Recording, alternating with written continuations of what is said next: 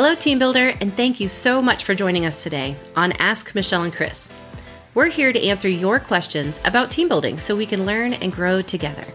I'm your host, Michelle Cummings of Training Wheels, and I'm joined by my co-host, Chris Cavert of Fun Doing and On Team Building. Let's go find out what we can answer for you today. Hey, Chris, how's it going? It's going well, Michelle, going well. Still enjoying the Colorado weather.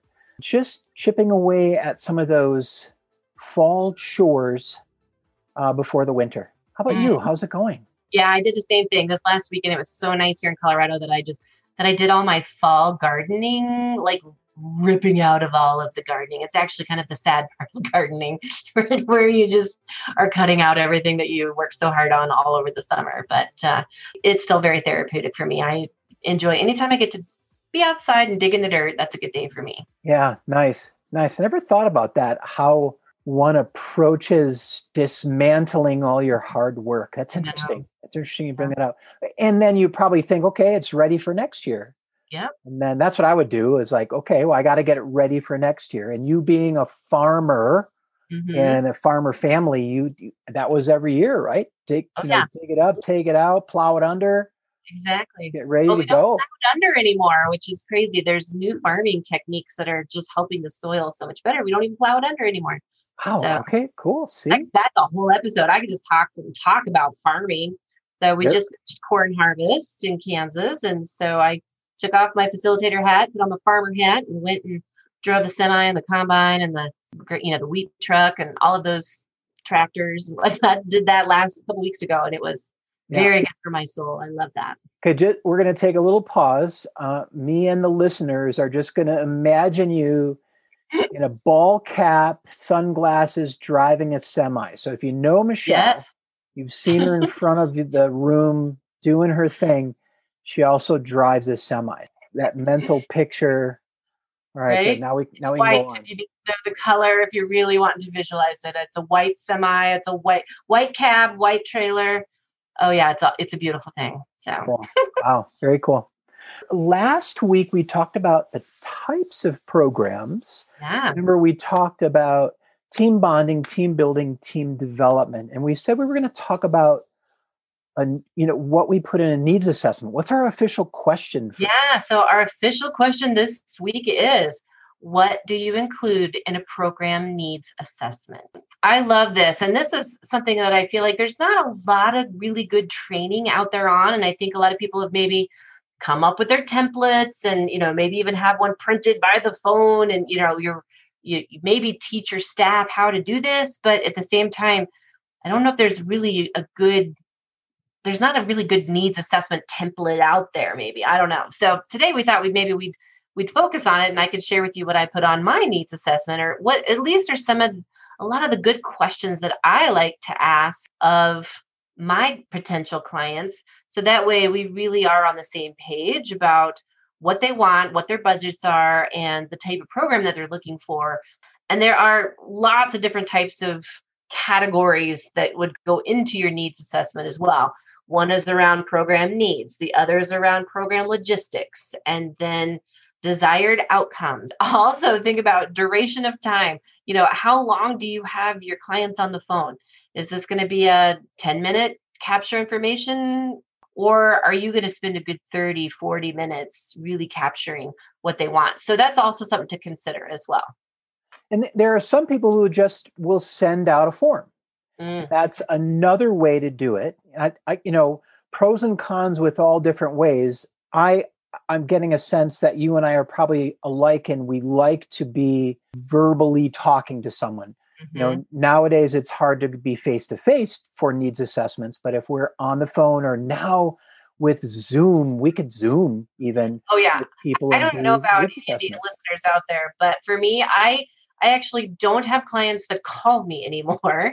Every single quote unquote phone call is now a Zoom session. So I feel like the phone call has died, and it is now all Zoom sessions. Right. All the time. Isn't that crazy? But now we at least get that you and I like that. Yeah. We can read some body language. We can kind of get a sense of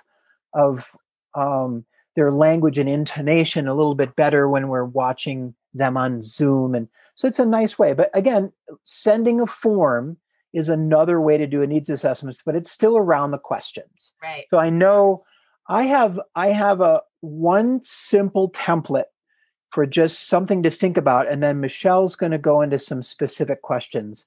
But I love the old fashioned who, what, where, when, why.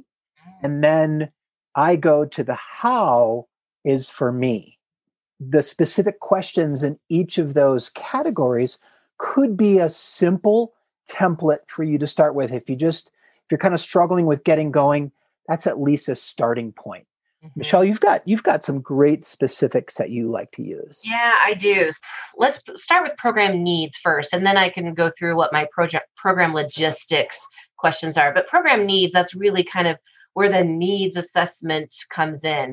First and foremost, with no matter who it is, I always describe team bonding, team building, and team development. So that way, right away, there is a shared mental model around the type of program that the client is wanting.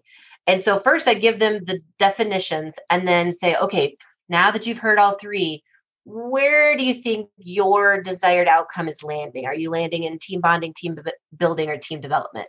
And then once you know that, then that helps you set you up for your next round of questions.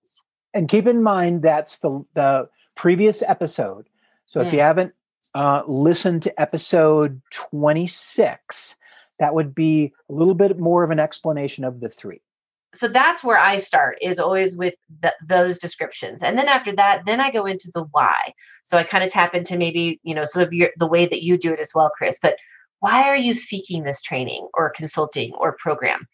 What are there any current issues going on right now that you're trying to resolve? Is it just mandated that you do a program once a quarter and you're kind of fishing around for something new and fun? Can you share any relevant history of the group that would help me, the facilitator, design a program that would best meet your needs? You could talk about relationships between specific team members.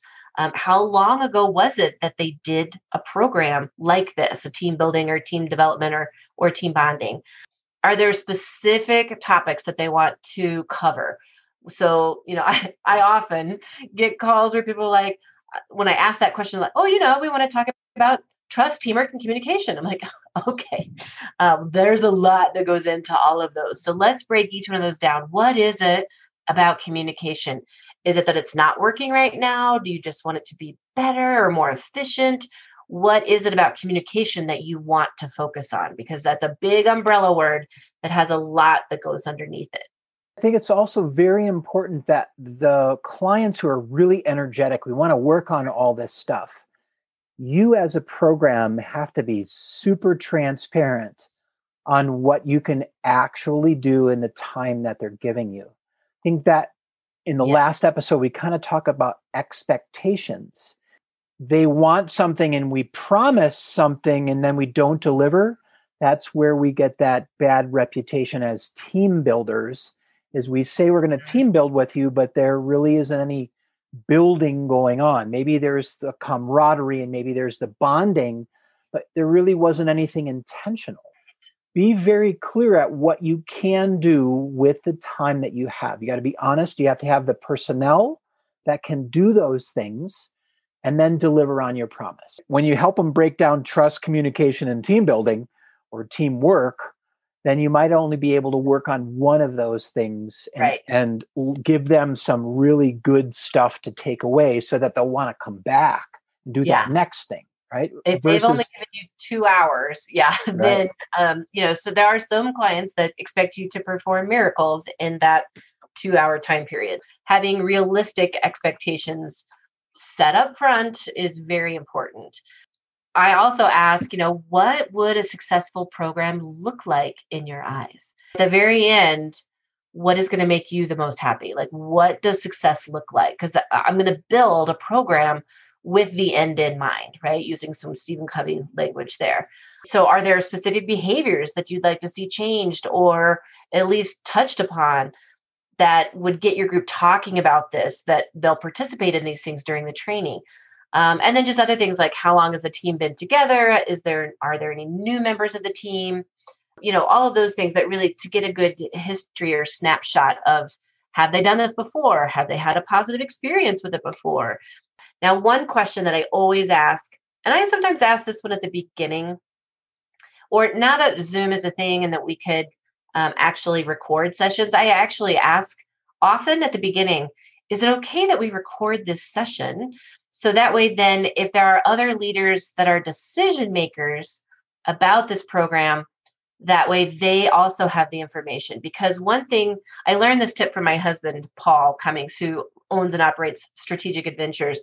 And he does a facilitated sales training that he does, teaching facilitators how to use your skills as a facilitator in your marketing and in your needs assessment and the way that you sell your programs. And one thing that I learned from him that I try really hard to do is get the decision maker on the call or on in the session, because there's nothing worse than the messenger coming to this 1 hour long needs assessment, phone call, Zoom session, whatever it is, and then having to go back and tell somebody else who's going to make a decision on whether or not they're going to do this about your program. Because now you've got the middleman that is trying to describe what you do to the person that's going to say yes or no. And that right there can be a real hindrance in you actually landing the client, because if they don't say it the right way, or they don't really, deliver back and describe what you can do to the decision maker, you could lose it right there. And I love that idea. I never even thought of that now that we're Zooming. Because my question as you were talking was, what do you do when you get that person that's booking the program but is not even going to be there? And you're talking to that person, which you just addressed that. That's perfect. Let's record this, because this is the context we're in, and then be able to get this to the decision maker so that they can hear what we talked about versus you trying to explain it to them. Now all you got to do is send them the Zoom video. Yeah, absolutely. And they can make that decision. That's very cool. That's another tool we can use in quote unquote marketing our programs. Then they get language from us, even though they're not on the phone call with us. Yeah. And what I like to do is also just, throw together a quick slide deck of pictures of people participating in your type of program that you do. So that way they can literally see it. That's one thing that I always find interesting about our field, is that we almost try to keep it a secret, like what we're going to do, because we don't want to give too much away. But at the same time, we're trying to sell them on something that they have no idea what it looks like. So to try to help create a shared mental model on the type of programs that you do, but yet you can't really tell them what you're doing. It's one of those, it always is a little bit of a catch-22, if you ask me. Yeah, that's not, Zoom would be just I just changed my whole mental model about approaching it differently. Now I can do a slide deck. Now I can do pictures. I can write the questions out and share my screen. So now a person hears my voice and sees it written out. So now we're reaching more ways of understanding what we're doing and not having that miscommunication over the phone, which is very cool. Very cool. And for those people that have been sent to collect the information gatherers, I really try to honor them in that session, in the call as well, and say, and basically I use language around, I really want to help set you up for success when you go back to relay this information to your boss, to your manager, to the decision maker. So that way you're really prepared to come back with a great example of what, or of the information that you gathered. And so really you're, and I'm serious about that. The intent behind that really is, but also the other part of that is that I also want to make sure that my company and the program that I can do is well represented in the eyes of the decision maker as well. Some great questions, Michelle, about program needs. You mentioned at the beginning of the episode also about program logistics. What are some of your points that you cover there? First and foremost, number of people. And that's going to help me design the program. What activities am I going to choose? How many of each activity do I need? I also consider asking questions around ages, gender breakdowns, length of employment, or how long this group has been together, if it's a kid group, or if it's all brand new. Like, those are just really important things to know, so it helps you design the program well. And then desired duration of the program. And this will help you determine whether or not they want team bonding, team building, or team development. Because if they only want a 2-hour program, then that's going to put it down into the team bonding or team building department. And then next is around program venue. Whether you're an organization that actually has a physical location that people can come to, or whether or not they want the program to be on site, who's going to book that? Is that booked by the client? Is that booked by you? Do they have the room size that you would need if they want to do it on site? Just making sure you set yourself up for success. I don't know. There has been multiple times when I say, okay, I need at least 1,500 square foot room with no tables and chairs around the perimeter. And you show up and they give you a boardroom that's got a 10-foot table in it with 10 office chairs around it. You're like, okay, this is not awesome. And then that's specifically important. Michelle and I are recording this while we're in COVID protocols, and knowing your venue is super, super important, because we know that when we're indoors, there's less space and we need than being outdoors. So when we're indoors, you want to keep the distancing between people. So you're going to need enough space for the number of people you have and to have their distancing. And then being outdoors, is there enough space to be outdoors in any kind of weather? If you have to keep those things in mind now that we're in a little bit more of a limited setting on space needs for some people. Yes. Well, and I would even add to that, now that COVID is a thing, now it would actually, I have more questions now around the type of activities that they're comfortable with doing, and providing masks and hand sanitizer and all those different things, just to see what's acceptable. You might even have to have a separate COVID waiver now. Again, that's added kind of another list of questions that I would probably ask as well. You and I have also talked about before, knowing whatever venue you're going to, what is their protocol? Mm-hmm. And then are the clients or the participants willing to follow the protocol of the venue? That's another thing you're going to need to find out about, if there is a cohesion between the venue and the group. Right. And then last but not least, just like meals, breaks, are they provided by the client, provided by you? Avoiding heavy carbs, are there any dietary restrictions? All of those types of things as well. And again, that just kind of helps set you and your client up for success ahead of time. You can actually now appropriately price out the program. If we thought meals were included. Okay, well, that's going to be a different price than if they're providing all of those things. The needs assessment is great for program needs, program logistics, helps you know how to price out the program then, because whether it's team bonding, team building, team development. Those are kind of just my overarching questions that I start from, and then dive deeper on any one of those topics during the conversation itself. Awesome. Thanks, Michelle. That was very informative. I love it. And I'm guessing a lot of listeners out there, you have needs assessments. Hopefully we've given you some other ideas or avenues. And it's always, one last point, is always good to let the person you're talking to know about how long it's going to take to get through your needs assessment. Maybe there's something you can send them ahead of time that's just numbers, and then the call is just specifically details, right? That might be a way to shorten the call if you can get away with sending them some information sheet ahead of time. Okay, so now we've talked about team bonding, team building, team development. We've now talked about the needs assessment, what goes into that. So next episode, we're going to focus on, now, how do you choose the activities that go into team bonding, team building, team development? And we'll focus on that next week. Thanks so much for listening. If you have additional answers or comments about this question, please send them our way.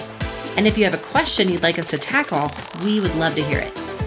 You can find the submission link and anything we discussed in today's episode in the show notes. Find the show notes and past episodes at onteambuilding.com/ask podcast. That's onteambuilding.com/ask podcast. You can find me and sign up for my newsletter at training-wheels.com. You can sign up for my Fun Doing Fridays activity email and find me at onteambuilding.com. We hope you join us next week for Ask Michelle and Chris about team building.